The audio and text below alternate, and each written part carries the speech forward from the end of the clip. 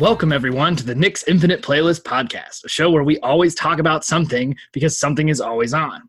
I'm your host, Nick Hogan. With me this week is a very special guest, Jen Knudsen. Jen, introduce Hello. Introduce myself. I am a blogger, primarily. Most people probably know me by J Buffy Angel. That's my Twitter handle. And reviewer. I write Arrow reviews, extremely in-depth Arrow reviews, and just genuinely talk about TV. I wrote for Just About Right. I wrote for, I did a little bit of TV Fanatic, and I also wrote for Telltale TV for a while, which I heard you also just recently joined staff, which I've actually been is awesome at Telltale for almost a year. Have you? I'm like in and out. I'm a contributor. I'm just like, it'll be a while. She's like, okay, I'm going to take you off staff. And I'll email her and be like, I got an idea. She's like, back on staff. Right. I'm very fluid there. I highly recommend, compared to previous experiences I've had, I highly recommend Telltale. Aren't they wonderful? Yes, it's a wonderful group of wonderful people, and it's so easy to want to do work for them. Yes, absolutely. So I made the jump, and I'm glad I did it. Yes. So just a little bit of backstory. Jen and I know each other because we met at Comic-Con a couple of years ago. Yes, we did. It was a good time. So we hung out at the rooftop party by NBC, right? Is that where we met? Yep. I think that is where we met because you work with Araceli, and so I'm big buddies with her. So she introduced us, and we hung out at that party. It was really fun. Yeah. And I was there with the Just About Right crew with Jen. Yeah. So I was just revisiting that with somebody today because they were my coworker was discovering the 100 for the first time. And I said, look at the photos that I have on my phone that I took of the 100 stars at Comic-Con the last couple of years, or 17, which was a while ago now. But so I always use that to impress people at parties and stuff. Okay, you got to break out I got like a Jamie Alexander from Blind Spot picture that I break out every once in a while. Exactly. I was there when you took that, wasn't I? I'm pretty sure. We were there in a professional capacity, and I looked at Jen, because I'm a huge Blind Spot fan, and that's what I write the Blind Spot reviews for Just About Right. Right. And I was like, I am going to go fangirl on her. And she's like, have at it. So I just was like, listen, completely inappropriate, but can I have your picture? She was so sweet, and she was gorgeous. Yeah. I just wanted to stare at her. I was like, yeah, absolutely. I remember that. I remember meeting Alan Tudyk at that party. And, yes. I was just like, I played it super cool, and I was really proud of myself. And I do have a picture of myself with Ron Funches from Undateable on that part. You were way more you were able to find more people. I do remember that we met the TV Line guys that night too. Yeah, I remember there's a picture of us out there in the internet verse with us, all of us, and Michael Ausiello. Yes, which we were just like, we adore you. Yeah, and he was super nice. He's like, oh, you guys want a photo? Like, he was the one who offered. Yes, we were we love you even more now. So, everything we met at that pizza party was just super sweet. Yeah. Very really, kind. Absolutely. No egos. So, we're okay, this is amazing. So, before we really get into some of these topics, I wanted to get we don't have a ton of time to spend on Game of Thrones or Avengers Endgame, but I just kind of want to get your general thoughts on how Game of Thrones ended and how you feel about Avengers Endgame. I loved Avengers Endgame. I was a sobbing mess. Me and my daughter, my husband, actually leaned over and was like, "Are you guys okay?" We're like, "Yes, this is amazing." I loved everything about it. It was just so cool to see all the superheroes. I mean, it's 10 years of movies, lead up. So I thought they did a beautiful job. I was like, this is great. They incorporated new characters that, Captain Marvel just showed up on the scene. She was awesome, flawless. I think they did. The end scene was the big battle. I was like, okay, well, this is kind of sets the standard for action movies for me now. So yeah, I was thrilled with it. Game of Thrones, different story. Oh, tell us. Oh, dear, Nick. You know, I was a Game of Thrones binger. Mm-hmm. So I binged it, and then I watched season 7 live and loved it. And then we got to 8, and it was going well. Mm-hmm. And then we just hit episode 5. What is happening? And I got into it with a lot of people on Twitter because I just was like, you know, this is just an unpleasant. I'm not typically like super feminist, as you know, but I was like, this is an uncomfortable dynamic that the female character like goes all evil, and I was like, I'm not loving it, and it felt way too fast. I think they needed at least 10 episodes, and everyone's like, oh, but the foreshadowing. I'm like, yeah, listen, pretty much anyone on Game of Thrones who's a good character had a moment where they enjoyed killing someone. Mm-hmm. And it's like, if it was a Stark, that was cool. Right. So, but if it was Daenerys, that was a sign of madness. I was like, that just didn't sell it for me. I was like, no, I don't think the writers did enough laying that groundwork, and I think they relied too heavily on selective scenes to just like explain it away. Mm-hmm. And I think the pacing was much too fast, and her descent into madness was like flipping a light switch. I was like, I get it, she lost a lot, but it was rapid pace. I was like, they should. I heard that the HBO wanted 2 more seasons with 10 episodes each. And I was like, yeah, that would have been better. Yeah, the word on the street is that Benioff and Weiss were the ones who picked the amount of episodes for the last 2 seasons, and I was like, why? I think they got a deal. They got a movie making deal. Yeah, something like Star Wars. Wanted like that. Yeah, are they doing Star Wars? Yeah, they are. That makes me nervous. So I did, you know, and I watched all their interviews, and I was like, really, guys? Like, the after the show, I was like, I just don't. And I think, you know, I wasn't into all the theories. I was nowhere near emotionally invested. I just felt bad for all the fans who just spent like years developing theories, and a lot of the stuff that they told you mattered didn't matter. At all in the end. And I was like, oh, that sucks for everybody. So it just felt messy. Yeah. And I was like, it was just like, really? This is where we're going? I think the one ending, the one arc that I absolutely loved was Sansa's. Mm-hmm. I thought that was great. But pretty much every character, there was sizable plot holes. And I'm pretty good about ignoring plot holes, particularly in a fantasy series where there's dragons. You know, I roll with it. But I was like, I just have a hard time with the whole concept that Daenerys forgot about, you know, that Cersei has a fleet probably waiting for her at Dragonstone. And we're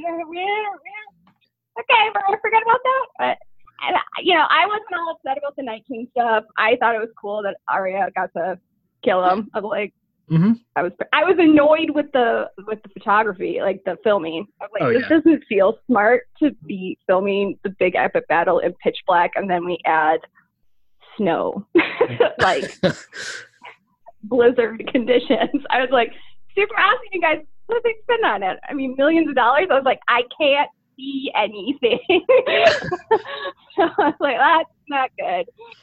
So, but you know, the action wise, I was like, I thought that I liked the Battle of Winterfell. I know people were like, wait, I think there was an order that people thought was going to go, that the ending was going to be the Night King. His death was fairly, I don't know, quick. It was, seemed unceremonious compared to the build. Yeah, it was like, okay. And honestly, I just was kind of cracking up because Jon, I mean, he stayed on the dragon, which kind of. Daenerys bailed him out several times, and then he just kind of did nothing. Like, okay, interesting. So, Yeah, and the other thing that I had a problem with, I was just never got on board the whole Jon and Daenerys love story. Just didn't sell. I don't think the two had great chemistry. I know the people are going to kill me. But yeah, it was just never one of those. Oh, I forgot what I'm really mad about, and I can't believe I live with it. Jaime Lannister, disaster zone, because I'm a huge Jaime and Brienne fan. Yeah. So the fact that they even hooked up, I was like, what? That was amazing. But then, like, he leaves her and goes back to Cersei, and you're like, oh, so the whole redemptive arc that they built over 7 years in character development, we're just chucking it. Cool, got it. Yeah. I totally empathize. I was, on the last episode of the podcast that I just released, on the same day or yesterday before we recorded this today, we broke down Game of Thrones pretty heavily, and most of it I felt like, in my head, objectively, I could justify, but there was a lot of just like emotional letdowns. It was just a bummer. I was like, oh, okay. Yeah, well. I kind of was like meh about the end of it, and all my favorite characters lived. The Tyrion and Sam, and Tormund. All of those guys got to live, and Jon really wanted to go live with the free folk, and so like I was happy for him. That part of it, I was pretty cool with how the Starks ended up. Yeah, like, Jon didn't want to be king anyways. I was a little like, oh, I was like, oh, okay, Bran's gonna be king. And a lot of people had a problem with it, but I was like, sure, why not? I really could have. Honestly, where I was really coming down was Drogon is the best and should rule everything. Mm-hmm. And that was where I just was like, let's just give the Seven Kingdoms to him. And so the fact that he destroyed the throne, I was like, yeah, it kind of got me away. So I was like, cool. So Drogon's the best. And, Starks end up okay. And Jaime and Cersei are dead. I was like, that's wildly disappointing. But yeah, well, I said this to Adam on the other podcast, but I was like, ultimately Jaime's is probably the one where I can justify it the most in my head, because obviously I wanted him to stay with Brienne too, but at least, I know all kinds of people who have gone back to their crazy toxic relationships 1,000 times. And so he's just got this like this really appealing life in front of him, and he can't let himself have it. He remembers all the things he's done, and it's probably because he is at Winterfell, and remembers that he pushed Bran Stark out the window, and remembers staring at Bran all day, right? Yeah. So so I think that his was the most justified, but it was still just like I just felt like it was kind of disappointing. Super disappointing. You're just so heartbroken for Brienne. Right. She just loves him. And what's interesting, he stayed with her, I think at least a month. So it wasn't like it was like one night. I mean, they were living together. He was trying to do this, and and I think he loves her. Yeah. I think he loved her very much, but he couldn't live with himself. He just felt completely undeserving of himself. And he told her straight, he's like, I'm hateful. Yeah. He's really one of those, he can't, it's one of those, he knew it was suicide going back to Cersei, and I think he did not feel worthy of any love or forgiveness. So yeah, I ultimately think that that's what it was. And I pretty much read it like that. And that, just in real life, toxic people like Cersei have a hold on you. And a ton of people go back to it's an addiction. Yeah. And, the writers are like, he's addicted. And I'm like, yeah, I know. I just was kind of hoping the other route. Could any of the relationships survive? Right. Just a couple of times, maybe one. I honestly was not expecting them to even go there with Jaime and Brienne, though. I really wasn't. So my cup floweth over just for what we got. It was just so disappointing. The episode where Brienne was incredibly kind to him, and the writing of the I was like, The episode where they hooked up was the best one of the season. Oh, absolutely. It was so good. So, and that's what told me like that the creators and the writers, like, they still knew how to do good stuff. And I felt like they just kind of, we got this new Star Wars deadline now, so we got to finish this up. That is really what it felt like. And it kind of, I don't know enough about the author. I was like, is this really the ending? He's like, okay, Daenerys goes crazy. I was like, all right. That needed more time to simmer for me, particularly since they've built her as, it was a great character because you rarely see female characters built as the savior. Right. So I was a little like, if we're doing the whole man, woman, no, the woman went crazy because emotions. I was like, I'm not here for that. So it was like, Jon can lose people and be completely fine, but Daenerys goes insane. I'm like, and honestly, their explanation for her insanity was bells. I was like, I'm going to need more. Because, I recognize Daenerys for who she is. I was not under any illusions. She promised blood and fire. But I mean, there's a vast difference between Daenerys going to war with Cersei and sticking it to her, and Cersei deserves everything that she got, and Daenerys turning on thousands of innocent people. Like, that just didn't track. That doesn't make sense to me. I was like, and she repeatedly said, I don't want to be Queen of the Ashes. I'm like, okay, well. Yeah. She didn't really behave that way. It was just, and her insecurity about Jon, I get that. But, I thought what was interesting was she became addicted to the adoration. And so when she's in Winterfell and people love Jon more than her, I was like, it was an interesting dynamic. And I was like, to see her so visibly threatened by that. And yet you can understand why she's visibly threatened by that, because she lives in a society where women, the conversations that Tyrion had about and oh God, I don't remember names.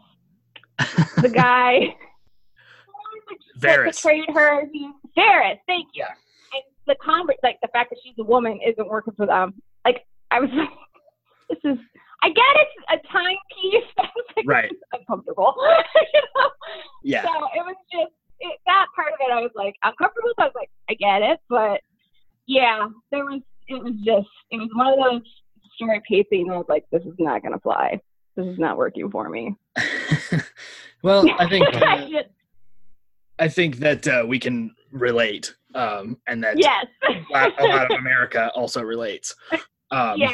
Well, one thing that did annoy me was there was a lot of articles that, it was impossible for Game of Thrones to stick the ending because of the expectations. I'm like, no. There was multiple ways they could have stuck the ending. And I don't like it when... Here's the other thing I don't like. I think sometimes when a show is so completely praised for so many years and then people are disappointed in it. It was an interesting reaction from the cast and the creators. It was a rejection of, no, you don't get to not like it, I felt. I was like, right. This is the thing. You put out a product. It's like, I look at, when movies and TV, it's like selling Coke. You're selling me TV. You're selling me tennis shoes. I don't like the new Coke, and that's right. okay. And part of the reciprocal process between fan and creator is that dialogue. And if you're going to put something out there, you need to expect that people might not like it. And you can't just shut that down because people worked hard. I appreciate that people worked hard. Mm-hmm. It's great. Lots of people work hard. But that doesn't mean that the product and the story that was delivered, just because people worked hard on it, does not mean that I have to love it. Right. Yeah, and I think the part where it got ridiculous was the petition, though, where people were like, let's remake Game of Thrones. I'm like, yeah, see, you just take it one step too far, and then we look crazy. So, yeah, the petition was too far for me. Right, why they were like, and maybe that's mostly what they were reacting to was the petition. And that part I got. I was like, yeah, nonsense. So I don't think there's anything wrong with standing by your work, even if people don't like it. Right. But there's just this, there's a fine line between standing by it and being overly defensive of it. And then there's the fans kind of react the same way. Like, exactly. a fine line between not liking it and demanding that people change it. Exactly. Well, and fans, we very easily think, because we think we can control, particularly in this social media environment, we think we can control the creation. Right. And particularly with TV and movies, I think that if you think your response can control the creation, you fundamentally mentally don't understand how it's made. You know, I mean, TV is filmed several episodes ahead. You know, we're seeing episodes and they're already filming 5 or 6 episodes ahead. They can't respond to fan response on a dime. It just doesn't work. So I'm always a little bit like, you know, you're screaming about something that they can't change. Yep. It is what it is. It's cool to be mad about it, but they're not going to go back and refilm, you know, episode 5 of Arrow. It's done. So, right. Moving on, you know. Yeah, exactly. Same with movies. It's like, okay, well. Didn't like Star Wars. I understand. Yeah. Get over it. Move on with your life. Exactly. Yeah. That's the part of it. I don't really hang on to stuff. I'm like irritated for like maybe 24, 48 hours, and I'm like, you know, there's laundry to do. So yeah, exactly. That's homework. Kids to raise. Move back to my life. Yeah. Work to do. So yeah. Yeah. So I would just want to get your thoughts on that. Some of that's, I just want to kind of stick to some current topics to make it current for the people, you know, so there's urgency to listen. Yeah. And then something else I want to touch on is just that we just got through the gauntlet that is the May upfronts and the cancellations. And so I wondered how the cancellation bear both affected you positively and negatively this year.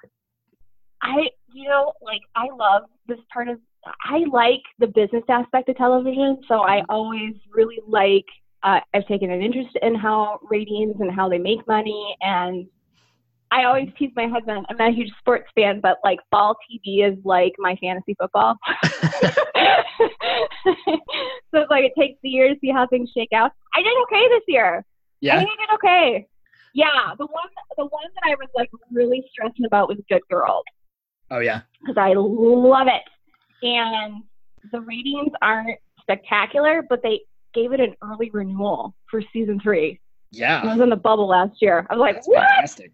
And it was crazy this year. It was crazy good. I like shows sometimes when they've been on the bubble. It can kind of go either way. They'll get to the next season and they're like, you know what? We're just going to put it all on the table. And either that can be really great or they go completely off the cliff. You're like, wait. Right. Too much. Reel it back. So that Good Girl just was like, we're just going to do everything. And it was awesome. So I'm very excited that got season 3. And there were shows that I was 100% sure were going to get canceled and done that didn't. Like Blind Spot, I was just like waiting for them to put the nail in it. The ratings are terrible. I mean, absolutely. It's a Friday night show, but even for NBC, it's not doing good. And it was stupid of me to think it because they were a few episodes away from 100 episodes. Which is syndication, and they're gonna, and I think it's owned by NBC. So I was like, oh, that was dumb. I should have known that if they're in the ball. I think it's owned by Greg Berlanti's production company. So if they're in the ballpark of 100, you're going. So, because you know that's how they make their money back. So that was a surprise, and I was very confident Arrow was going to go season 8. I really was not thinking that was going to be that season 7 was it, primarily just because I know how well the CW announces final seasons on their network, and there was like nothing. So I was like, well, we're going 8. What shocked me in the beginning was that it was a 10-episode order. I was like, really? Okay. All right. I mean, I always thought Arrow would do better as a short episode order show. I was like, 23 episodes is a long haul, and most network TV shows don't do well at it. So I was like really kind of bummed out because I was like not emotionally prepared for it. But then Emily Bett Rickards decided to come back, and I'm like, 10's fine. But yeah, other than that, I can't think of other ones where I was like either super surprised with the cancellation or kind of a quiet year, which was nice because last year was insane with like Timeless and there's a lot of drama. Yeah, I think I'm better at identifying like red flags, or like you are good at that. That show is going to survive. I'm just not going to bother getting invested. So particularly if it's Fox, I check ratings on Fox constantly, and if it's starting to drop, I'm like, see ya, because Fox is awful.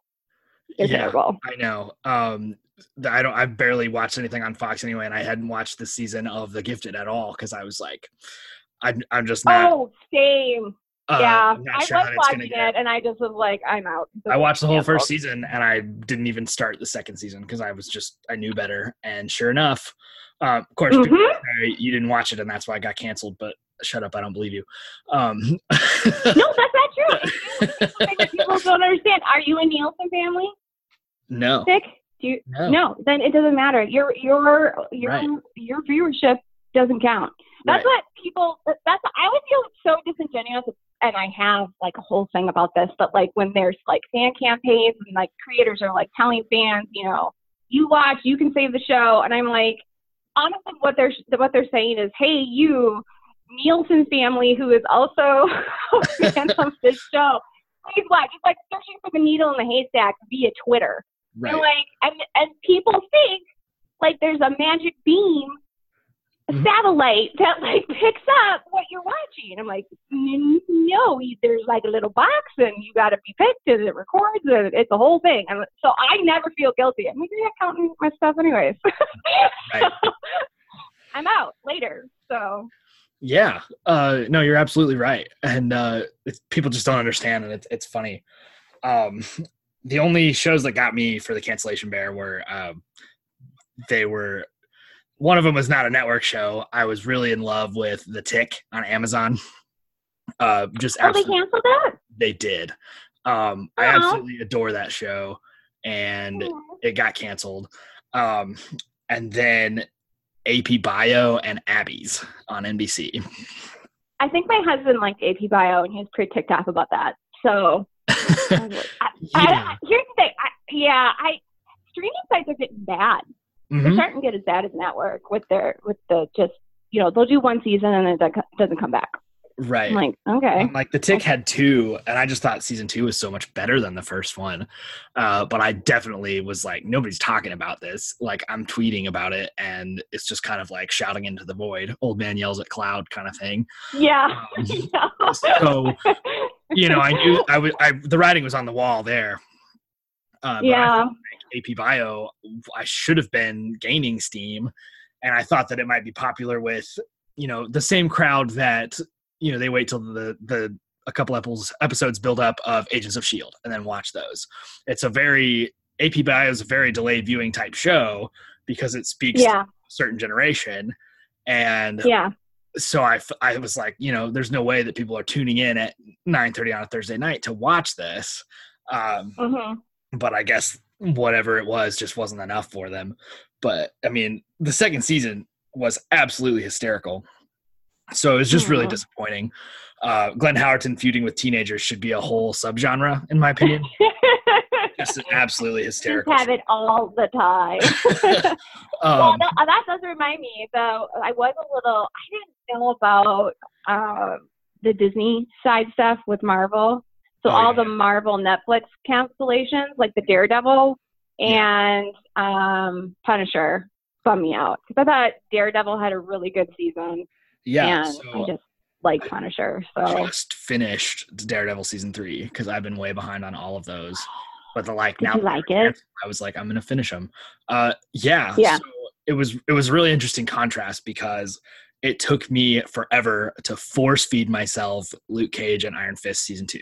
Like their second seasons of both those shows, I had to make myself watch, and it was just like, oh, this is annoying. But I didn't watch Iron Fist. I couldn't get enough of the third season of Daredevil. I was like, I have to see what happens. It was so good. Like I have to keep going. So I just finished that. But I really enjoyed it. And so now I only have the Punisher left before I catch up. Punisher's good. Jessica Jones is about to drop, so of course I'm gonna still be behind. But hey, man, Jessica Jones season 2 was like watching wallpaper dry. I was like, I need something for 3. right. Like Kilgrave was so good in season 1, but I know. I kind of feel like that's a problem with the Marvel shows. Is their season 1s, they just, I mean, they do all the great stuff, all the great storylines in season 1, and when they roll into season 2, they struggle. right. I thought Daredevil season 2 struggled. Jessica Jones, Nick Cage. Punisher is probably fares the best, but was as good as season 1. No. Yeah. But I'm a huge Daredevil fan because he's Catholic and I'm Catholic, and I love that he had such a massive crisis of faith and that they really played with it all season long. Oh yeah. Like, that's fun. And I felt like it's one of the few television shows which actually represents Catholicism positively. Yeah. So, which is a strange avenue to find that on a superhero show. But yeah. They did. It's not negative that he has this faith. Very, as a person of faith, non-Catholic myself, right. I noticed that. I was like, this is really, it's really kind to people of faith, for one, and it recognizes the inherent messiness of a believer and the Christ faith that people have. And so just all of that, all of the church stuff was really good. And I just finished really good. Like this, it's very fresh in my mind. I got to probably rewatch it. Rewatch. Yeah. So, just segue into, we mentioned a little bit, you mentioned Arrow's final season. Oh yeah.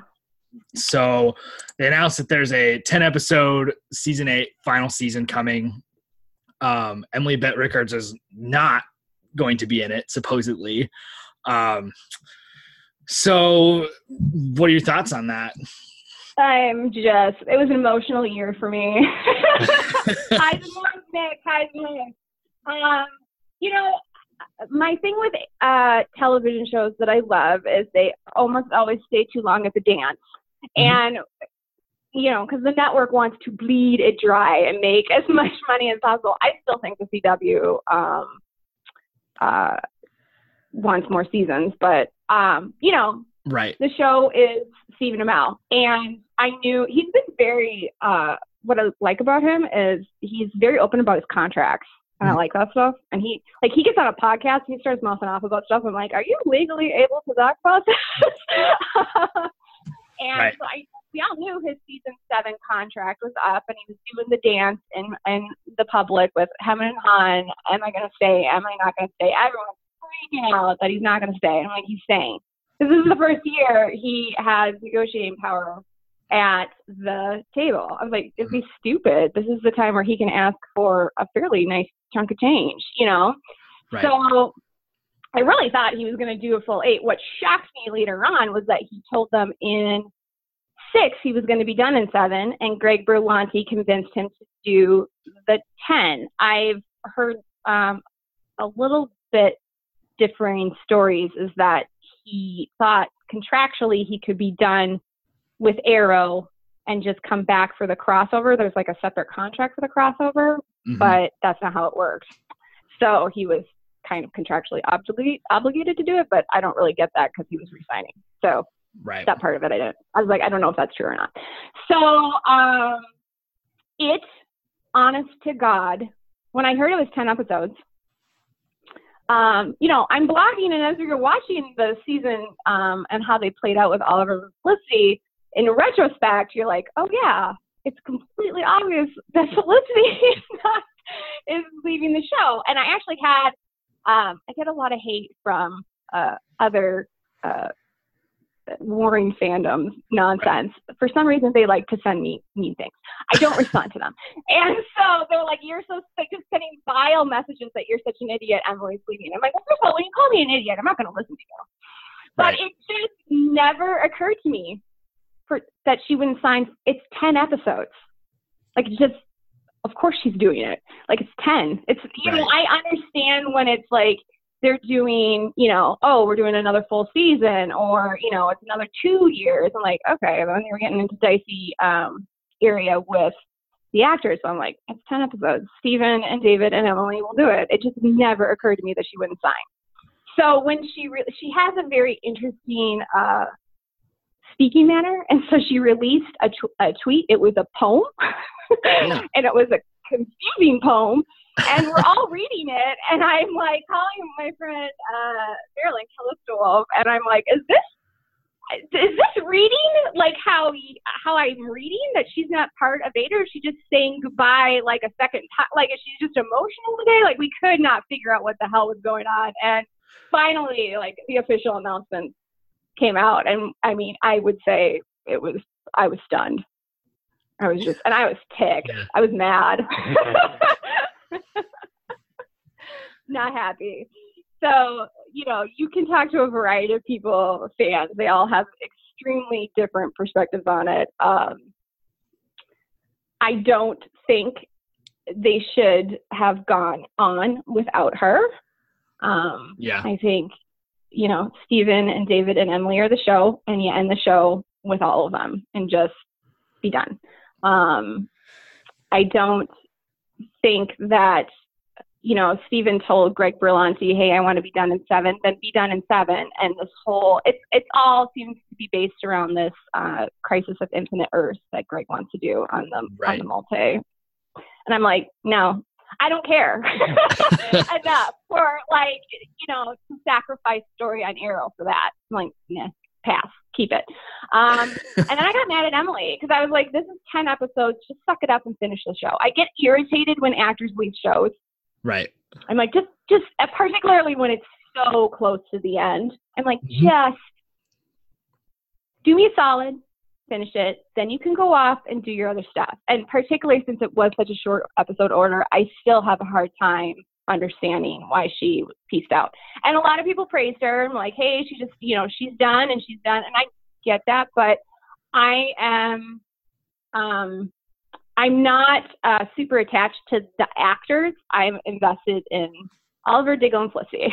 So right. I appreciate that they're all going to go on and do other things, but I can guarantee you I will never love anything that they do more than I love these originating roles. I'm terrible. Like George Clooney, he's Doug Ross forever. I'm like, listen, you've done some great movies, man, but I still kind of like how long you are. And like the reason why he gets $10 from me, this is why Emily and I can be okay, hopefully. He came back and he finished the character. He came back for the series finale. He came back for, the Carol and Doug love story exit. So if she comes back, even just for the season 8 finale, I'll be cool. I'm good. That's fine. Yeah. So that's what I was going to ask you, is if you thought she would. I do. Yeah, I do. I don't think it's bad blood. I think Mark Guggenheim and Beth Schwartz, I talked to Mark. Right. They're just heartbroken. They're heartbroken that she was not going to be a part of season 8. And, I just, it's not like, oh, screw you, Emily. Like, if they will take her for as many episodes as they possibly could get her, they'd be insane not to. So, to me, this is why I always just get, oh, God, they've released the actors leaving, because then they're no longer contractually obligated to show up. And I've been burned so many times with scheduling. The actor can't come back because of scheduling. I can name countless shows where it's just, what I appreciate what Arrow did is we do not need Emily to come back. They put absolutely, if you were going to write a wish list for Oliver and Felicity, particularly even Felicity Smoke's individual storyline, it was like they gave us everything we've been waiting for. For 7 years, which was wonderful. And then they closed out Oliver and Felicity's love story. They gave them the happy ending. It's off screen, but they're together, and spoiler alert. So I was very appreciative of that, because I was like, okay, she really doesn't need to come back. If the scheduling doesn't work and she doesn't want to, I'm still good story-wise. Right. So I take my wins where I find them. Say, thank you. And exit gracefully. So yeah, I think she will come back. But if she doesn't, I will be disappointed if she doesn't. I think that is not a smart career move, personally. I just think, when it's the show that launched your career, come back. It's, give the fans one more, Kind of like taking the final bow. Absolutely. It's an appreciation thing. And then you can go off and have movies or plays or whatever. And you know what? You'll probably get money from me going forward if you do that. So I will continue to support your career. But there's lots of them who don't do that. And I'm like, that kind of sucks. Hopefully she will. If she doesn't, I do appreciate that Mark and Beth and the writers kind of protected the story that way. Because a lot of writers don't. They just leave it so freaking open-ended and so many loose ends. And it's a messy, they can't tie it up, and you just get these really unsatisfactory endings on shows that you've invested extreme amounts of time. I just want to be able to say goodbye to characters and just close the door and not have you know what I mean? Just give me closure. Yeah. And if they can't do that in the final season, then I don't want it. So. Right. Yeah, I think her, the tag where she goes off with the monitor, that suggests that she'll come back for the finale and that she's just being coy about it now. Well, yeah. Well, it was funny. Before even her final episode aired, I was, I talk about all this on the blog, and I'm like, listen, here's how this is going to go. All right, we've got maybe, I think filming starts in July, so it'll end, I think the final episode is going to end in January, so is that 6 months, 7 months? So I've got 7 months left of Arrow. I said in every interview for every writer, producer, actor, the number one question will be, is Emily coming back? And I was like, and they will start asking in season 8, and they will start asking it now. Right. So, at upfront, they were asking Pedowitz, is Emily coming back? And people were all upset about his answer because it wasn't definitive. And Emily was at conventions, and one convention she was more, oh, you never know. Another interview, she's like, Felicity story's done.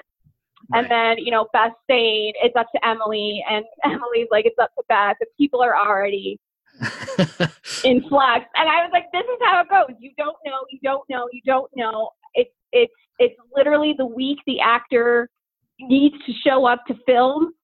Right. You find out they're on set and the contract's signed, and it's like, you don't get 6 months notice on this.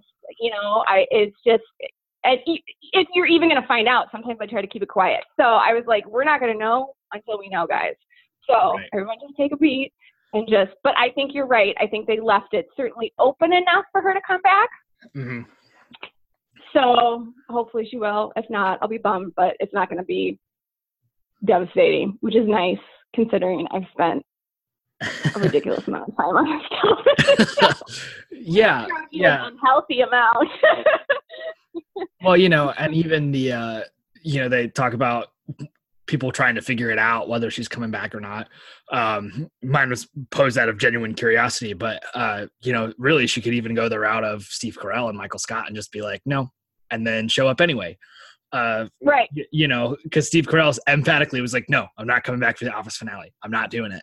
And then he did. Mm-hmm. And so and then he's just like, yep, I lied. I'm sorry. So. Well, they have to nowadays to just keep surprises. You know, it's like, what else are they going to do? Exactly. They point blank asked Beth this year, are you going to have a baby? And she's like, no. I'm like, lie. And everybody believes them. I'm like, guys, I have to lie. At this stage of the game with leaks and just how fervent fandoms are with getting information, they just have to point blank lie in interviews now. I just expect it. So, Emily dodging it, I was like, it didn't upset me at all. I was like, well, first of all, the questions were, Emily, are you going to be part of season 8? And I was like, you guys, if she wanted to be part of season 8, she would have signed for season 8. Of course, She doesn't want to be part of season 8. That's why she left the show. And I said, she literally finished filming a month ago. Could you give her a hot second to just, exist outside of Arrow, and then maybe she'll think about coming back to Arrow? But they don't. They just immediately want all these interviewers think they're going to get the scoop. I'm like, she's not going to give it to you now. Right. Asking an actor, are you going to come back in, 5 months? That's like asking them, what are you doing in 10 years? They live very like, Yeah. gypsy Absolutely. lifestyles where they go from one gig to the next. So I'm like, she can have a movie. She can have play. She has to play now, but everyone thought she was leaving for this play, but it finishes filming before Arrow even starts. I'm like, no, she was just done. Yeah. Which is cool. That's fine. She can be done. I'm not done. So that irritated me. What I thought was a miscalculation on, well, I don't even think it was a miscalculation. I think this is completely, I think, they wanted her back and she didn't come back, and they dealt with it as best they could. But there is a vast amount of fans who are not coming back for 8. They're not watching it. The show ended at 7:22, and, even as they're promoting, I'm chuckling on my timeline on Twitter because they're like, no, the show doesn't, there's no, what's 8? That's not a thing. And it's just, there's so much, it's like this hilarious snarky bitterness that they're even continuing without her. Right. It's pretty funny. People are having a good time with it. Yeah. No, as a serial completist, I don't understand that at all. Just because it's like, there's only going to be 10 episodes. Like, why can't you finish it? It's not. Okay. I have to know how it ends. So much because you were tweeting me because I'm like, I'm not out. And you're like, how could you be out? It's only 10. I'm like, I love you so much because you understand this side of me. People were like all over me. Jen, you got to stop Vampire Diaries. And I'm like, I can't. I was like, I'm still emotionally invested in Stefan. I care about what happens to him. And I'm like, once you get through season 5, you're like, okay, well, do 6. Then Nina leaves. You're like, all right, well, I still care. The character I still care about the most is there. And that's why I'm like, Arrow, I love you, because Julie Plec did be so dirty in that show. I watched that show just to make sure Stefan was okay. Spoiler alert. And she killed him in the last episode. And it was so funny because I was just like complete denial. It's completely obvious it was going to happen. And people on Twitter are like, I'm like putting polls up. I'm like, it's not going to be Stefan, right, guys? And like, Jen, it's 100% Stefan. My friend Maddie, she sent me, I'm sorry, Stefan is going to die chocolates the night the episode was going to air. She's like, you're not ready for this? It's going to happen. I was like, and, everyone's like, you should have been done years ago. And I was like, yes, but I couldn't. When I'm invested in a show, when I fall in love with a show, they have me. It takes a lot for me to be done. Yeah. It takes a lot for me to be done. I've had it's a constant battle I've had with myself, and I'm getting a little off topic here, but that's okay. So, yeah, I mean, people will listen. I'm fine with it. The conversations with me are completely random. Yeah, it's fine. It's all stuff that I care about too. Okay, good. So I stopped watching very few shows, but I had to pull the plug on Arrested Development, but I don't think people understand how much I still watched. Most people I know quit a long time ago, and I just the last half of the 5th season that was just released. That's the only part I haven't watched, and I'm done. Do you quit but still kind of keep tabs on it via entertainment websites or watch clips on YouTube, or are you done? I don't even know what happened. Okay. So I just season 5 made me not care anymore. Okay. It was just terrible. And then Sleepy Hollow. So there's I've can count on one hand maybe the shows that I've quit in the middle of. That show just I didn't go there. I didn't watch that show, but I was like, you're killing food now? What? And so it was really. I didn't even make it that far. I was like, there's some writing choices. I was like, are you trying to drive this into the ground? If so, excellent job. But then they continued it after that, and that's what baffled me. I was like, okay, wow. Nicole Beharie, you want to kill off Abby, fine, but maybe be done after that. No, they don't have a season. Totally new cast except for Ichabod, and I was like, what are you doing? So I haven't seen. So I was basically okay, I was 8 or so episodes behind, and I basically was okay, if they renew it for season 4, I'm not watching it anymore, and if they cancel it, I'll finish it. And they're season 4, so I was like, nope, done. Done. But those are legit the only two that I can that I've totally crossed off. I'm now that I'm old and I have a family, I'm thinking about dumping a few more and just like cleaning up my life a little, but I don't think Well, yeah, you have to be more selective because you just don't have time. That people don't understand the completist nature. Like they don't understand that I just watched Iron Fist season 2. Like you don't get it. Dude. That's commitment. I know. I didn't start Iron Fist. I was just reading about it. I'm like, this does not sound appealing. And I'm like, I'm just not going to start because if I start, then I'm probably going to have to watch the rest of it, and I don't want to. It's like I'm getting way more. I bail early. Right. Like if it doesn't hook me, I'm out very quickly. Yeah, that's how I've started to have to be, and I'm getting impatient in my elder age. Yeah, I will try things out and then get a much shorter leash. I still tell people like it takes Agents of S.H.I.E.L.D. like 10 episodes to really get cooking, but it's really good for a long time after that. But like, would I watch 10 episodes of it now? No, absolutely not. There's no way that I make it that far. And like, I still think there's just certain, you get fatigued. You're like, I can't. But, yeah, it's just.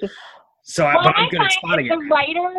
If the writer really hurts me, like it's like an abusive relationship. Like I remember when they were launching the original spinoff, because I did Vampire Diaries and I did the originals, and Julia Fleck and I just did not have a healthy relationship. It was abusive. And it was like, my friend Maddie was like, it's like we're trying to get you out of a toxic relationship with a boyfriend. And so when they were announcing the show and it put on the air, I had people literally tweet me and say, you're not allowed to watch this. You're breaking up with her. Like, you're not allowed. Like, I don't care if they mention Stefan. I don't care if they mention Caroline. You don't start, Jen. I had an intervention. I was a Julie Plec intervention with my 2 girlfriends. And they were like, you're not, it's done. You have to stop. She's hurt you very badly. My friend, we had a deal. She will pretty much watch anything if you agree to watch Lost. So I agreed to watch Lost, and I was like, you need to watch Vampire Diaries. And she made it to 4, and she's like, and she's like, I don't understand why you kept watching this because, like, they hate you.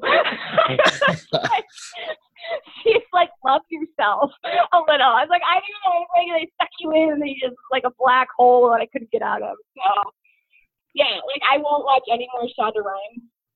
Oh, yeah. TV shows? Yeah, but that's I'm done with her. She's like, that's like misery porn stuff. Like I know. I'm just like, she kills everyone. I'm done. I'm out. So yeah, it's like you really have to hurt me pretty bad, and then I kind of break up with the creator, and I won't continue any of their projects. So, but yeah, well, I mean, Arrow's got me.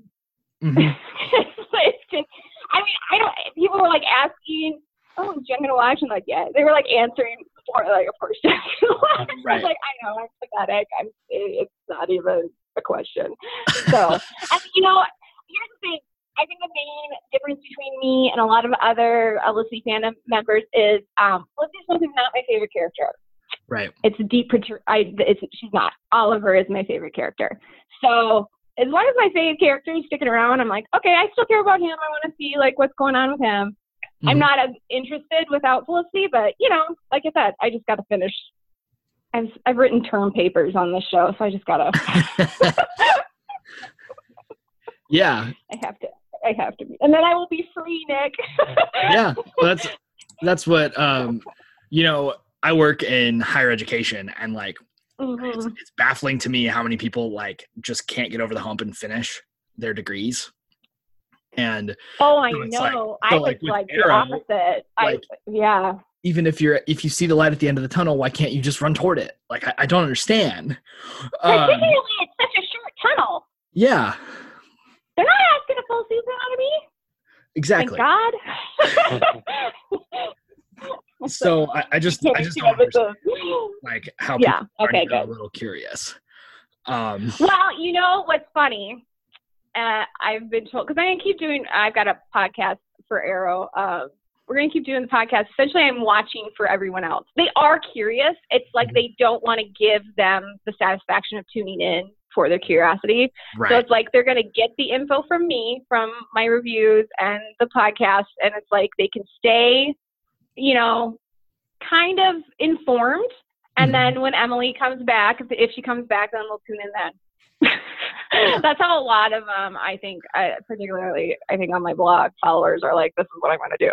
So essentially, I'm taking one for the team. That sounds fair. I'm like, I can do that. I was like, I can do that. They've given a lot to me. They've been very supportive. I'm like, it's cool, guys. I got you. It's fine. I'm going to be there anyways. So it'll be like me and 3 people on Twitter live tweeting. The ratings, I know the CW doesn't care, but the ratings are going to, they were tanking after Emily said that she was going to leave. Like, they're just going to be crater. Yeah. It's going to be crater in 8. It's going to be bad. It's going to be bad. Well, it's, judging by the radical shift in programming, the CW is going to have to come up with some new stuff anyway. They just don't want to drop this superhero stuff. Yeah, they're definitely not ready for it. They're worried that people are just going to turn them off completely, I think. Because did you hear the development deal they gave Berlanti? How much money they paid him to keep him on the network? No. It was a lot of money because I think Netflix was courting him. They wanted to, he's the network. So, if they lost him to Netflix, like, ABC lost Shonda Rhimes, they weren't going to let that happen. They paid him an astronomical amount of money. Wow. It was ridiculous. I'm not totally shocked, but like most of my favorite CW shows are ending. I've got after, the 2019-2020 TV season, I will have a significantly lessened interest in things on the CW because Agreed. iZombie is ending, Arrow is ending, and Supernatural is ending. And that was like the apocalypse for me, that Supernatural. I don't watch Supernatural. People have asked me to watch Supernatural. I'm like, listen, it's 15 years. I can't. It's a lot. I can't go. Maybe when my daughter goes to college and I'm totally in a dark spiral, I'll do 15 years of Supernatural then. But yeah, I was just amazed that they were done. I was like, I thought they were going to go 20 years. I really did. It's a sweet gig for them. Why wouldn't they? But I like it when they end on like round numbers. I'm like, 15's a good number. Yeah. That I suspected when Andrew Dabb had said that they had stories to take them through season 15, and I was like, I bet they're done after that. Red flag. Yeah. They're just gonna put the flag farther than anybody can reach it for a long time, and that'll have to be good enough. Right, pretty much. It's just, all of a sudden the 100's already been renewed for season 7, but like all of a sudden my interest in superheroes is cut in half, and my the other shows are gone too. So I'm kind of like, I don't know what I'm going to do because I haven't added that many new shows over the last year or so. I used to watch all the superhero shows on the CW, and I am done pretty much with all of them. I have not decided on Legends. I've got Legends built up on the DVR, so it's summer viewing. I like Legends. It's not my typical. I'm much more of a drama girl, so it's much more humorous. But I love that Legends is just like, we are what we are, and they have fun, I love Legends so much. But yeah, I had to break up with the Flash, big time. That's fair. And then I did. Yeah, are you feeling me on this? I have a lot of issues with Barry Allen. We could do a whole other podcast. And then I was watching Supergirl with my daughter, and she just kind of grew out of it. She went into Harry Potter. And I was like, well, I'm not going to keep watching this. I haven't watched any of Supergirl this year. And it was just like, I just thought, I originally had recorded it with intent to watch it. And then I was like, it's, I've always thought it was kind of preachy. And a couple people told me that it got worse in season 4. Yeah. And I was just like, that's the worst part about it. So I stopped watching it. Well, I started watching it with my daughter when it was on CBS. It was much more family friendly on CBS. Yeah. And then they shifted to the CW, it became a CW show, and there was a lot of stuff on there where I was pausing because I was stupid. I didn't pre-screen it. Right. And she was like, "What?" And I'm like, she was like 7, 8. So I was like, okay. So I had to start pre-watching it. So now we're into 2 hours for Supergirl. I'm like, and then they did some stuff that I was like, this is just not age appropriate for her anymore. It's just not. I'm not comfortable with her watching this. And then she kind of lost interest. And I was like, I think we're going to be done. She's like, okay. So them's the breaks. So.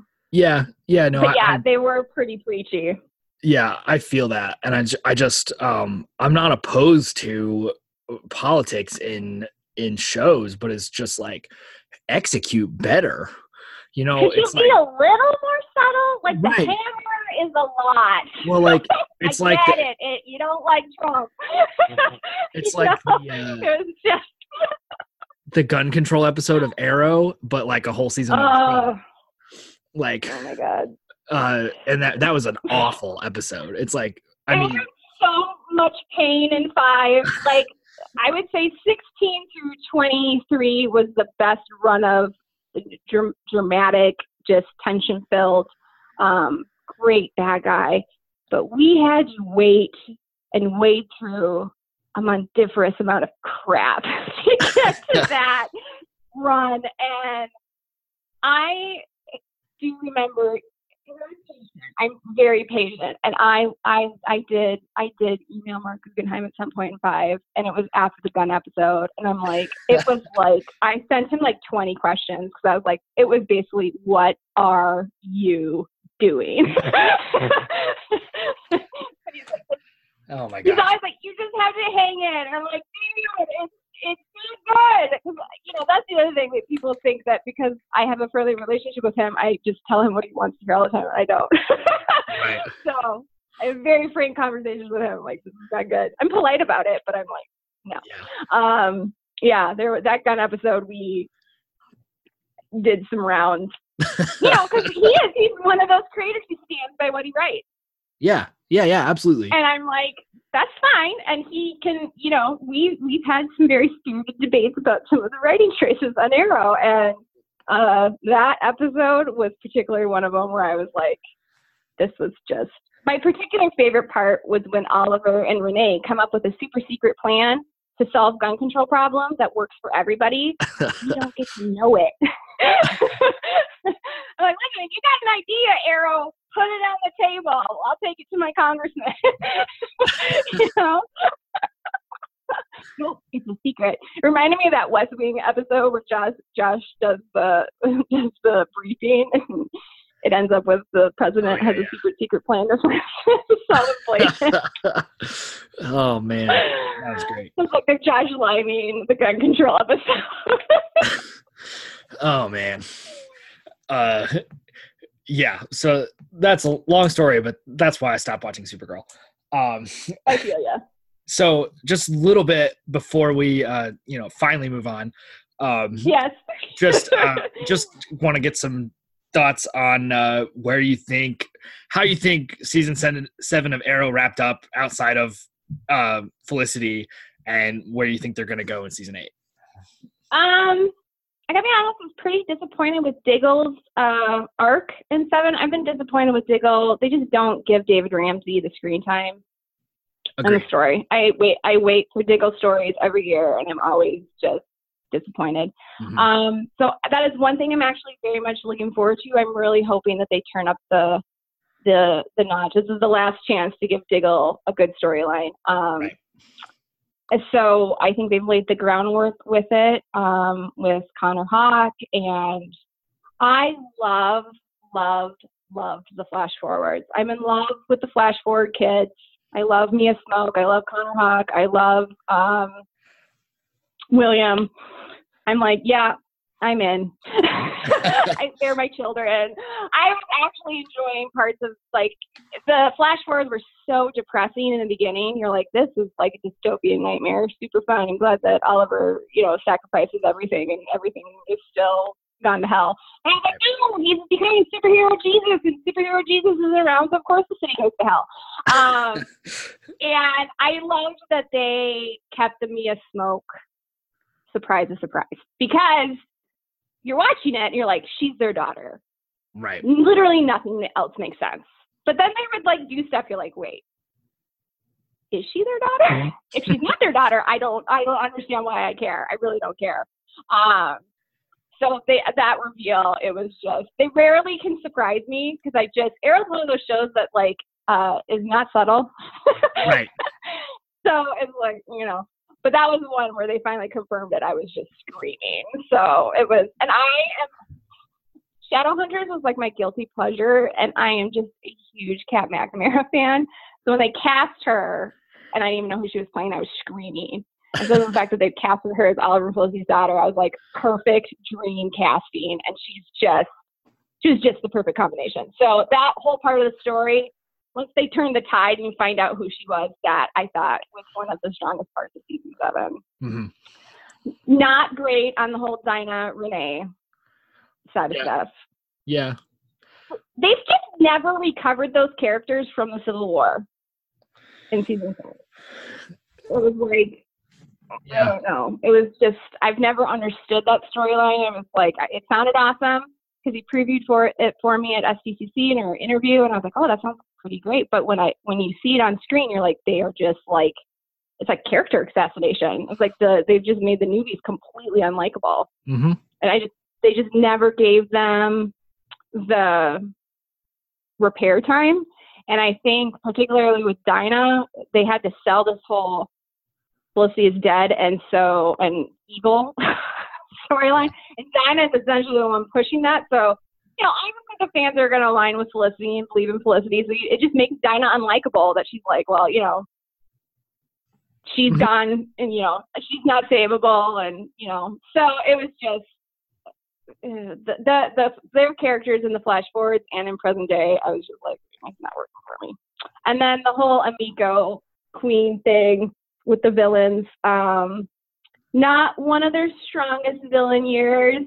It could have been so awesome. The whole time I was seeing this whole evil sister thing, I always really wanted them to do evil Thea. And I just kept thinking, God, if Willa Holland had stuck around and they had done this with her, it would have been amazing. Mm-hmm. So you can typically sell me on anything. If they're going to tie it back to Robert Queen, I'm like, cool, awesome. But it was just, I understand what they were trying to do for the final season, is they,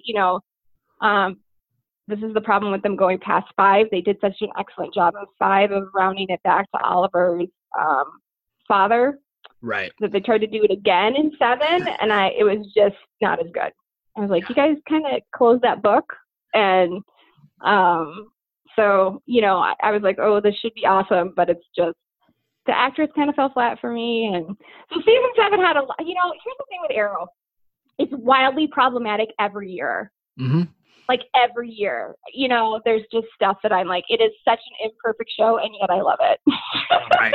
Just, so I can very much recognize the flaws and the things that I don't like, but I do think they really did a great job with Oliver's character this year. I loved the prison storyline. Yeah. I loved it. I was very nervous about it. Were you nervous about it? Yeah, a little bit. Because it's like, he would just get out after 2 episodes and then they'd tread water again for a little while. Right. I was like, we're not doing 20 years, which right. is hilarious given how this how the season ended. But right. yeah, I really thought Stephen Amell did a great job, and they made it interesting. So like you're essentially, what I liked about it was like, oh fun, we're going back to the island, but it's not Lee and you, Right. So I like it when shows continually revisit themes. I liked that. And I liked that he kept it together. My thing with Oliver and character growth, it's painstaking. Mm-hmm. He's a massively big, huge, stupid pine tree. So it's like waiting for him to get stuff. Yeah. A lot of time into him, Nick. So I was like, I need you to start learning the lessons and remembering what you learned, Oliver. I need it to start happening.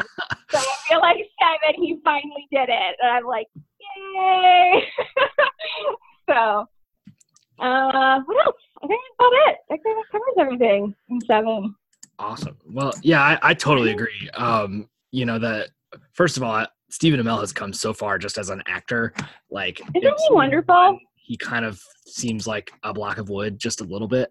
But he did that on purpose. Oh yeah. I the PTSD. Yeah. I don't think it was a poor character choice at all. Right. And when people say he can't but act, it's hard to connect with Oliver in season 1. He's not very likable. Yeah. He's a jerk. And when people say he can't act, I say go watch his New Girl episode and then tell me he can't act. He's a wonderful actor. I know. I really do. Really good. So he's just got that. They wanted him brooding, and he did what they asked. But he's also, I just think he's gotten better over the 7 years. Mm-hmm. He's a better actor. He's better at finding the nuance. You know? And he's come so far, and I've enjoyed the show just because I like superheroes and I like that kind of, the defeating the bad guys and saving the city kind of stories. And I always have. Same. Yep. And then, I've met some actors from the show. I didn't get to do the Comic-Con interviews, but I did. I've met Steven and David Ramsey, and I feel like there's someone else on that list, but I can't think of it right now. Blackthorne. I met Paul Blackthorne. That was at Comic-Con, like in the hallway. Isn't he delightful? Yeah. And so the British accent always throws me off, but he's just delightful. Yeah, I wrote a tweet about him one time because they were like, "What's your most mundane celebrity encounter?" And I was like, Paul Blackthorne was on his way to the bathroom and he bumped into me. And he's like, "Oh, sorry." Amazing. Yeah. And so I talked to him for just a second and told him I was a big fan. But he had to pee, so he left. But it's gotten long enough. I've enjoyed enough of it to where it has the leash for me for season 8, and the crossovers have generally been good. So I'm hopeful that they end with a bang and they give Oliver and Steven what they deserve. I tell ya, I gotta be honest. That is the only thing keeping me invested in any way in this Crisis on Infinite Earths. I had a real hard time with last season 7 crossover because it was basically, it felt like the crossover writers had not watched Arrow at all. Right. And it was like, we are regressing Oliver's character right. to things that he's already dealt with. And like all the other superheroes were just ragging on him. Mm-hmm. And it kind of felt the whole Barry Oliver body swap thing. They really explored that territory and how they're different superheroes in the first crossover. Like, this is really not. It was funny at points, but once you got to the Flash episode, it was just so insulting to Oliver Queen. I was just getting irate and very protective of him. And, I know why they're doing it. Because he's going to be the big hero, and he's going to sacrifice everything, and they're going to realize that he's the best of them all. Like, it's like they wanted to just, again, this is not subtle writing. It's like they want everyone to look horrible for treating him horribly, Yeah. But it's so hard. It was so hard to listen to. It was really hard. Yeah. And, my favorite part of the crossover was actually the Supergirl stuff, just because they jumped to her Earth and they played the Smallville theme, and I just really, really dug that. I was because you watched Smallville, right? I've seen every episode of Smallville. Okay, because that was a big moment for me. But you're right. I was like, it doesn't seem like they're giving Oliver enough credit here. Right. And so, like maybe that kind of crossover would have made more sense in but they've done it almost every crossover in some way. Right. I have a real hard time with the black and white line that they draw on the Flash in terms of morality with Barry versus Oliver. Right. Very hard time with it. So the Flash writers, I personally feel, like to get up on their soapbox about Barry. and his character doesn't match up to what they're saying, and the things that they say about Oliver doesn't match up.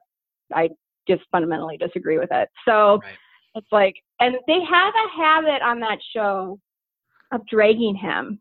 I'm like, this doesn't, like, if you are trying to ask fans of other shows, because what they want everyone to do is watch all the shows, you know?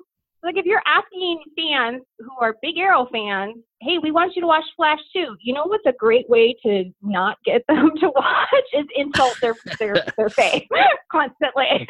Like, why would we? If Arrow was constantly insulting Barry Allen, would Flash fans want to watch Arrow? No. Exactly. So I just from a marketing perspective, I'm like, this doesn't make sense to me. Right. Stop doing this. So yeah, I'm my thing with the Crisis on Infinite Earth. I'm not super invested, other than I just want Oliver to get the credit he deserves. Yeah, and I think I'm hoping that Crisis on Infinite Earth is a little more like Crisis on Earth X than everything else. Just because I think that was by far their best one. You mean the Felicity movie? That's what we call it. Yeah, that was by far the best. It was a movie. It was wonderful. It was just, I was like, I'm good with crossovers forever. We could stop here. It was really phenomenal. Yeah. I think it almost killed them making it. I really do. I think they almost all died. But yeah, I agree with you. That was their high point. Yeah. So I've got high hopes, and I just bet they've done well before, and the Crisis versus Crisis, like, that gives me hope. But I share most of your sentiments, and I'm just kind of excited to see what they do with it. So and I'm curious enough about it that it's not like I'm dreading 8. Right. I'm like, I'm still in. I'm invested. I'm curious. I have absolutely no idea how they're going to work with Oliver's with the monitor. You know what I mean? Like, what? And like, they're just going to like hold down like Star City. Like, I don't understand how this show's going to function. So that part of it, I'm very curious about. Right. Like, it's like the Amazing Adventures of Oliver Queen, like going from universe to universe. So, like, the fact that I don't know what's coming next, and I rarely not know. You know, I can get broad strokes of Arrow pretty good. So that part's fun. Like, I don't really understand how this is going to work. So hopefully it doesn't suck. Is where I'm coming from. The only like interesting prediction kind of thing that I have is that I'd be interested to think, like, once you catch up on Legends, I'd be interested to know what you think, because there's this brief cameo by the Monitor, and so that is just like, I think it's a little hint, and then you stop watching The Flash. So spoiler alert, the newspaper that's been saying Flash disappears in 2024 has moved up to 2019. So I do kind of keep tabs on Flash because I get so many questions on Barry Allen. So I did know that. And I know that the stuff with their daughter ultimately jacked up the timeline. Yeah. So, which, of course, somebody on the Flash jacking with the timeline, that screws everything up. I'm like, of course. Yeah. And then I think the Monitor did a little guest thing on Supergirl too. Yeah. There's like a little clip. That I wouldn't know. Yeah. But I think that if I have some crazy predictions about the crossover, I was like, the Monitor's definitely not bound by time and space. So in theory, he could drop Oliver right back off to take care of some problems before they go and do the Crisis thing.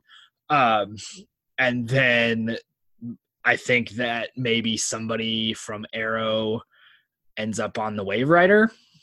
Again, that's just kind of I was like, what are you going to do with your Renee's and your Dinahs and some of these other characters, or maybe somebody from the and if they're not doing it's all shut down in present day. They're not arrowing. I mean, I guess they kind of are. Like, the team is going to like keep an eye on the city, but it's like, the city's safe now.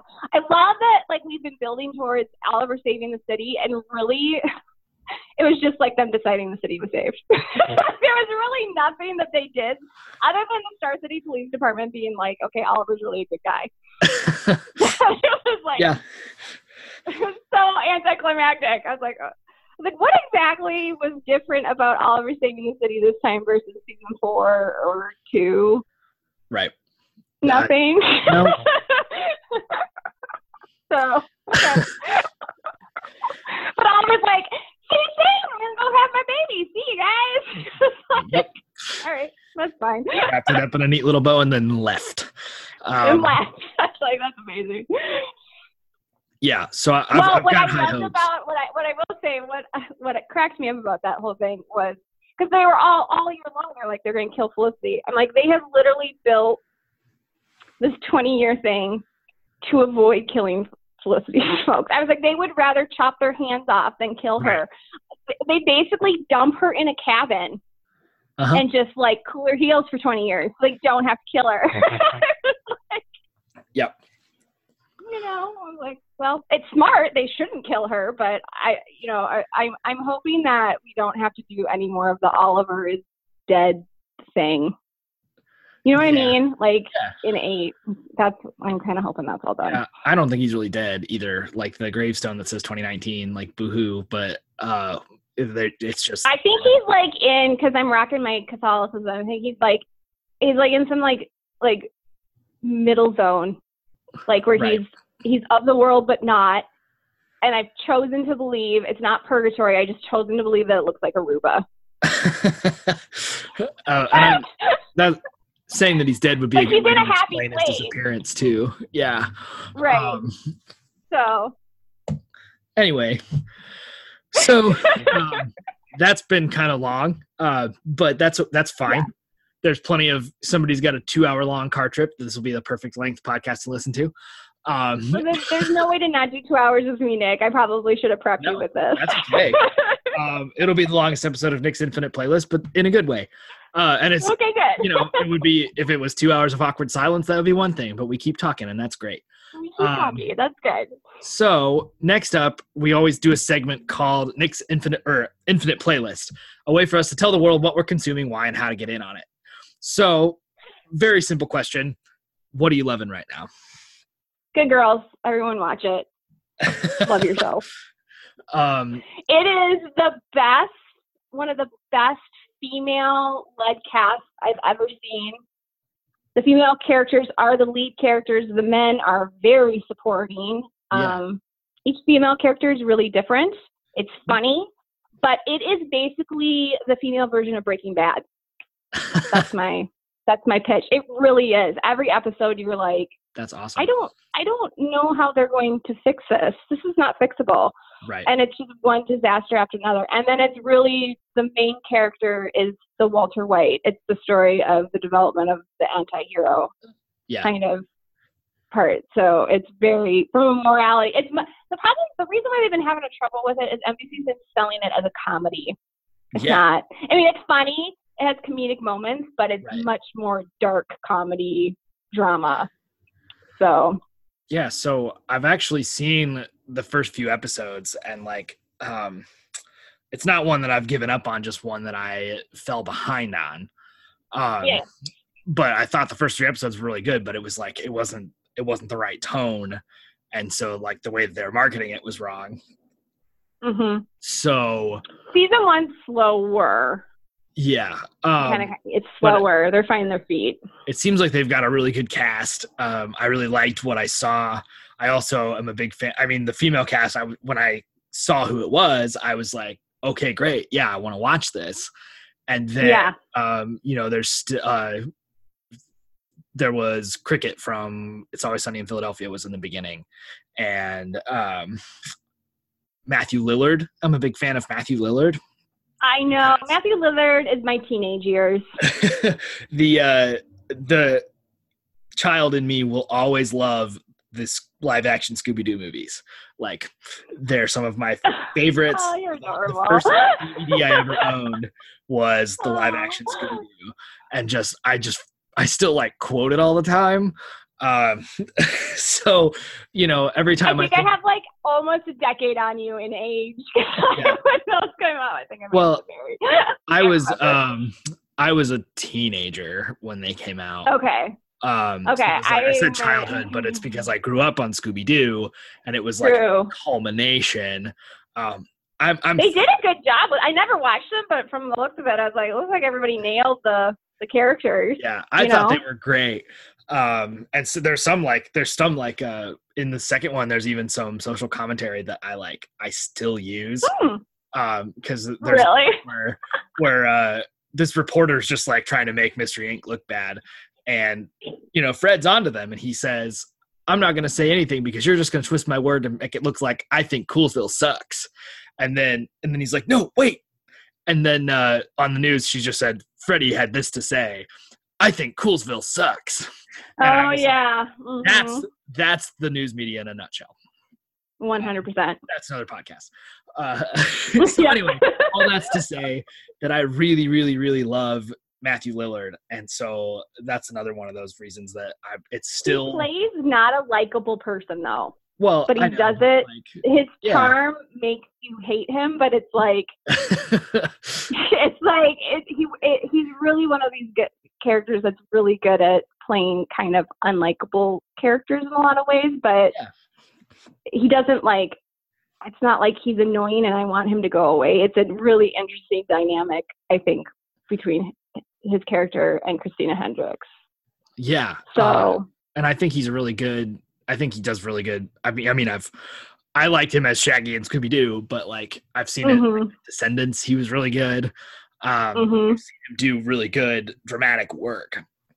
And so I would say this year they allowed, it's much more dramatic. Yeah. They kind of were just like, you know what, we're going to be who we are. And it got much darker. And,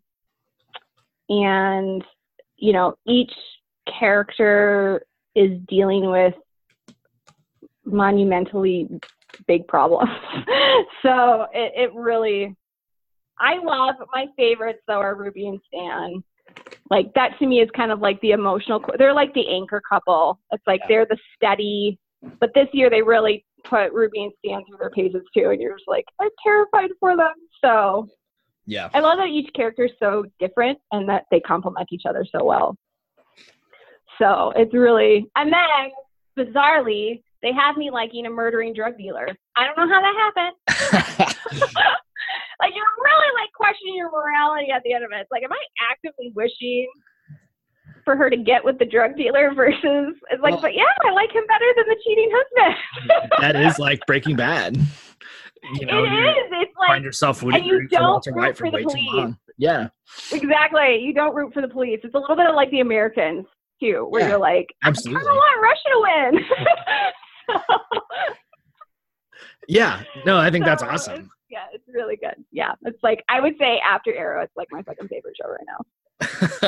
So, if somebody was gonna get in on Good Girls, how would they do that? I think you can. I know it's on a streaming site. I think it's on Netflix. It's either Netflix or Hulu. Let's see what. You can Google it probably. Listeners, but I'm not going to try to mute myself during this. So, I find that Googling whatever you have questions about and Decider will tell you. So it actually says Netflix and Hulu. Yeah. So you should be able to get season 2. Netflix, you'd have to wait, but they probably released it. But yeah. Yeah. You can binge it. I bet it's all out there between Netflix and Hulu. Yeah. And then it airs on NBC. Yes. And the reason why I'm telling people to watch it, because I'm not mean, it's already renewed for season 3. So it's yeah, you can get invested. I would not tell you. I don't like telling people to watch bubble shows. No. Yeah, that's you just gotta. You can say, and then I'll let you know. Right. You can say it's really good, but also watch out, it's on the bubble, and so then right, they get invested, right? Exactly. It's I don't think you really need to watch Timeless yet. It's not looking good. So. Yeah. So Jen recommends Good Girls. It's on Netflix and Hulu, apparently, according to Decider. So you should watch it, and I should watch it too. And maybe when I have some free time, you need to binge it, Nick, and in between the babies and life, you can squeeze it in. So I've had time to catch up on the Marvel Netflix shows, like I said earlier, and so I've got several shows saved on like my TV app because I'm not really willing to admit that I've given up on them yet. And so I'm mowing through some of the ones with a shorter amount of episodes. So and it does have a short amount of episodes. It's up there because I haven't admitted, I've not admitted defeat on that yet. Yeah, you just gotta like hang in there a little bit. It's kind of like Buffy. Like Buffy season 1, not great. You gotta watch season 1 to get to 2. I would say Good Girl season 1 is far better than Buffy season 1, but it's the payoff is coming. Just gotta hang in there. So, take that recommendation to heart, ladies and gentlemen. So, finally, every time I do a podcast, I do a special rotating segment. And so we're doing different things like exploring the career works of an artist. We're doing I Heart the 90s, exploring 90s things. This is a first. We're doing baseball movies because I want to watch every baseball movie ever made. Oh, really? Oh, I'll get a list for you. I'm a huge inspirational sports film fanatic. So I'm doing a lot of different recurring segments and just kind of catering to the interests of other people. But this is the first time that I've done this one. So this segment is called Let's Laugh Together, and it's an exploration of comedies. And so sitcoms or comedy movies or comedy specials. I actually invented this category for my brother, who's a stand-up comedian and loves comedy specials. Oh, and we ended up talking about Seinfeld and Superstore instead. So, so Let's Laugh Together. The first thing that we wanted to talk about in Let's Laugh Together is Single Parents, the ABC sitcom that was just renewed for second season. Yay!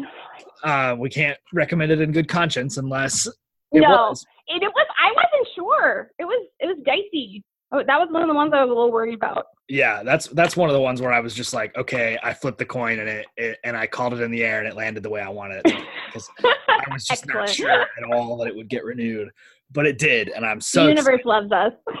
Yes, exactly. Well, and I think that ABC recognizes, because it's such a good cast, they just can't let it go. It is a good cast. That you've got Taron Killam, you got Brad Garrett, you got Leighton Meester, and really everybody else is good too. But those three just kind of carry the rest. They carry it. So my favorite, I think, is Douglas. He's just that curmudgeonly, like, but he still loves everybody. He just doesn't act like it. And I think what really solidified, I got hooked on this show faster than I got hooked on a lot of other shows. And what solidified it for me was when he and Will sang the Moana song in the pilot. I was just like, how often do you get to see Brad Garrett and Taron Killam sing Moana to a phone? Never. So it hooked me. And it's just, the characters have got such good, genuine, like non-toxic relationships. And it's very much, it's created by Liz Merriweather, the same creator of New Girl. And it very much reminds me of New Girl in the way that I did not know that. It does. Just in the way that the characters interact, and it's can be a little codependent, but not negative.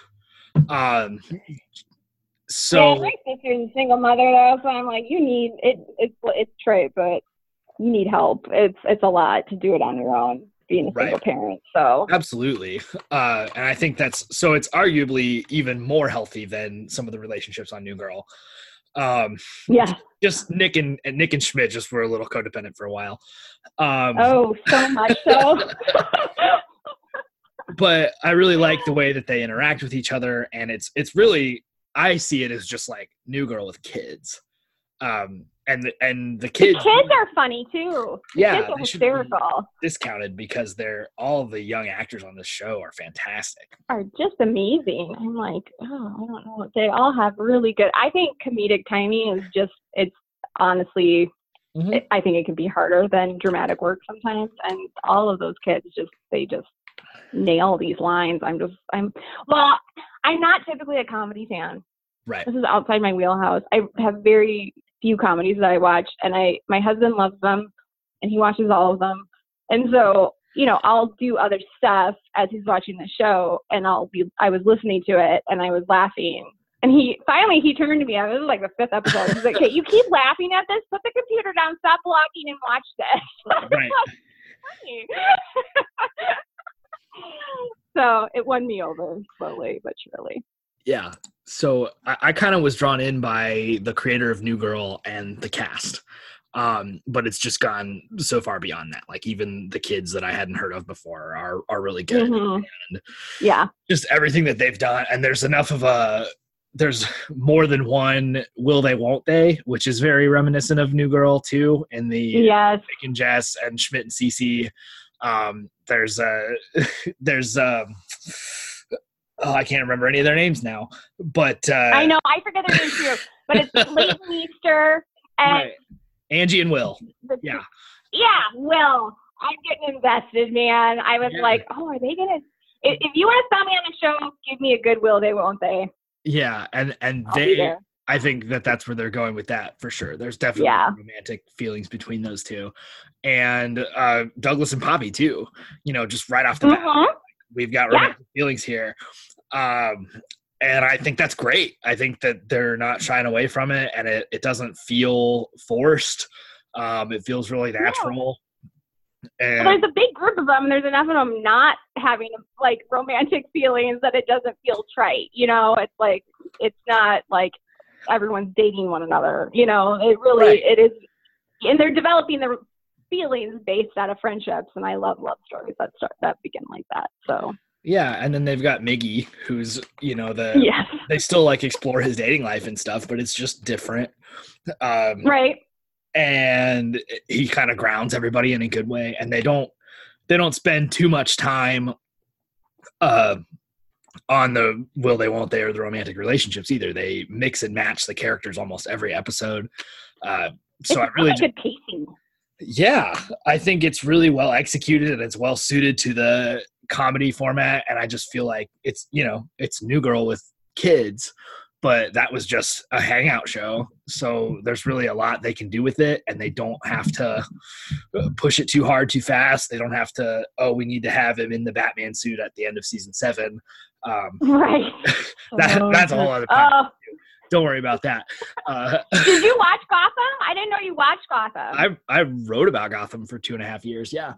I feel like I did not know that. I missed that one. I'm sorry. No, that's okay. I was in the press room for them the second year I was at Comic-Con.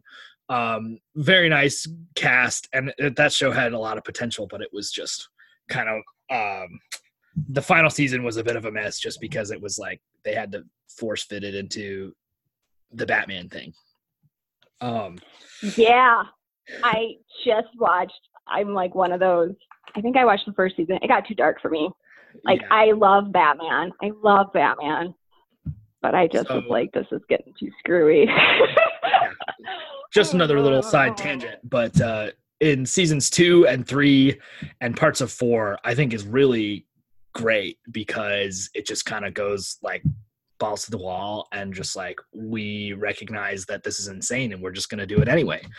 And right. I thought that was awesome. Like, do more of that. Yeah, I have a hard time with pure insanity on shows. I'm always a little like, if it gets too crazy, I'm a little like, I think I'm going to be done. There's a lot they did well, but it didn't end well. There were scary ones. It was getting too scary. I was like, no.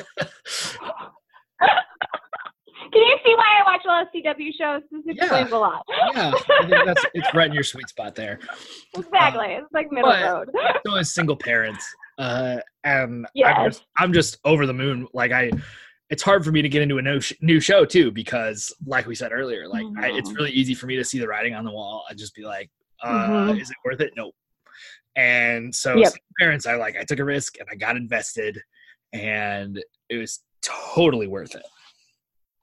Yeah, like I gotta catch up because I haven't watched all of them yet. But yeah, like now I'm like, okay, there's season 2, so like I feel more confident about catching up. You know, it's like, do I don't know. Yeah, Absolutely. so I was very happy it got renewed. I also love that they had Leighton Meester's husband, OC. Oh yeah. What's his name? Yeah, he played the father of her son. Like, that's fun. Yeah. Yeah, I was like, that's good casting. That's fun. I like it when they do like, because I'm like, oh, that's adorable. Yeah, and then like Vanessa Bayer was Taron Killam's ex. I don't know if you gotten that far Yep. yet. But No. I was just like, that's some fun SNL stunt casting. So maybe they'll get for a good stunt casting moment, you know. Yeah. Trite or weird. You know? And with 3 actors as well known as they are, there's a lot you can do with that. Yeah. You know, you could get half the cast of Everybody Loves Raymond. You could get half the cast of SNL from the mid 2010s. And you know, there's you could get Kobe Smulders. There's a lot you could do with it. Yes. Very so true. Very she's gonna have her own show on ABC this fall. So I think there's. Are you gonna watch that? I actually I've already decided yes. Because okay, you're in. I saw the preview. I was like, oh, I don't know. But I thought the preview could have been a little stronger. Yeah, the Kobe Smulders part, and then they added Jake Johnson. Yes, I'm in. Like, you're gonna have to. They added Jake Johnson? Yeah. I did not know that. As like her ex-boyfriend. I'm or watching. Something. Yeah. Oh, I'm there. Okay. So I was like, I think you're just it's gonna have to be really bad for me to stop. Yeah, that's a hard combo. But although I was not the biggest Robin fan. Like, she was my fave How I Met Your Mother, but I liked her. I wasn't the biggest Robin fan as a character, but I have to admit that Kobe Smulders is just really good. She's just a good actress. That's like one of my few like one of my few annoyances with the Avengers is they don't give her a big enough role. Right. I totally agree. She's fantastic. Yeah. So. Well, I think that about wraps it up. For this I think we've talked their ears off. Are they still listening? I hope so. You know, we've got shorter episodes, so that's fine. There's a nice little diverse. Anyone who listens to my Watch Over podcast is a standard operating procedure, hour and a half to 2 hours. So anyway, if people want to follow your thoughts now, will you remind them where they can do that? Yep, you can go to jbuckyangel tumblr.tumblr.com, or I am jbuckyangel on Twitter. And if you're wondering why I created that name, I literally was like, my name's Jen, and I like Buffy and Angel, and it just, I got stuck with it. It's like, by the time the blog blew up, I was like, I can't change it. So it is what it is. Hey, that's great. Now people can find you. Well, you know, it had kind of worked out because I don't have an Arrow.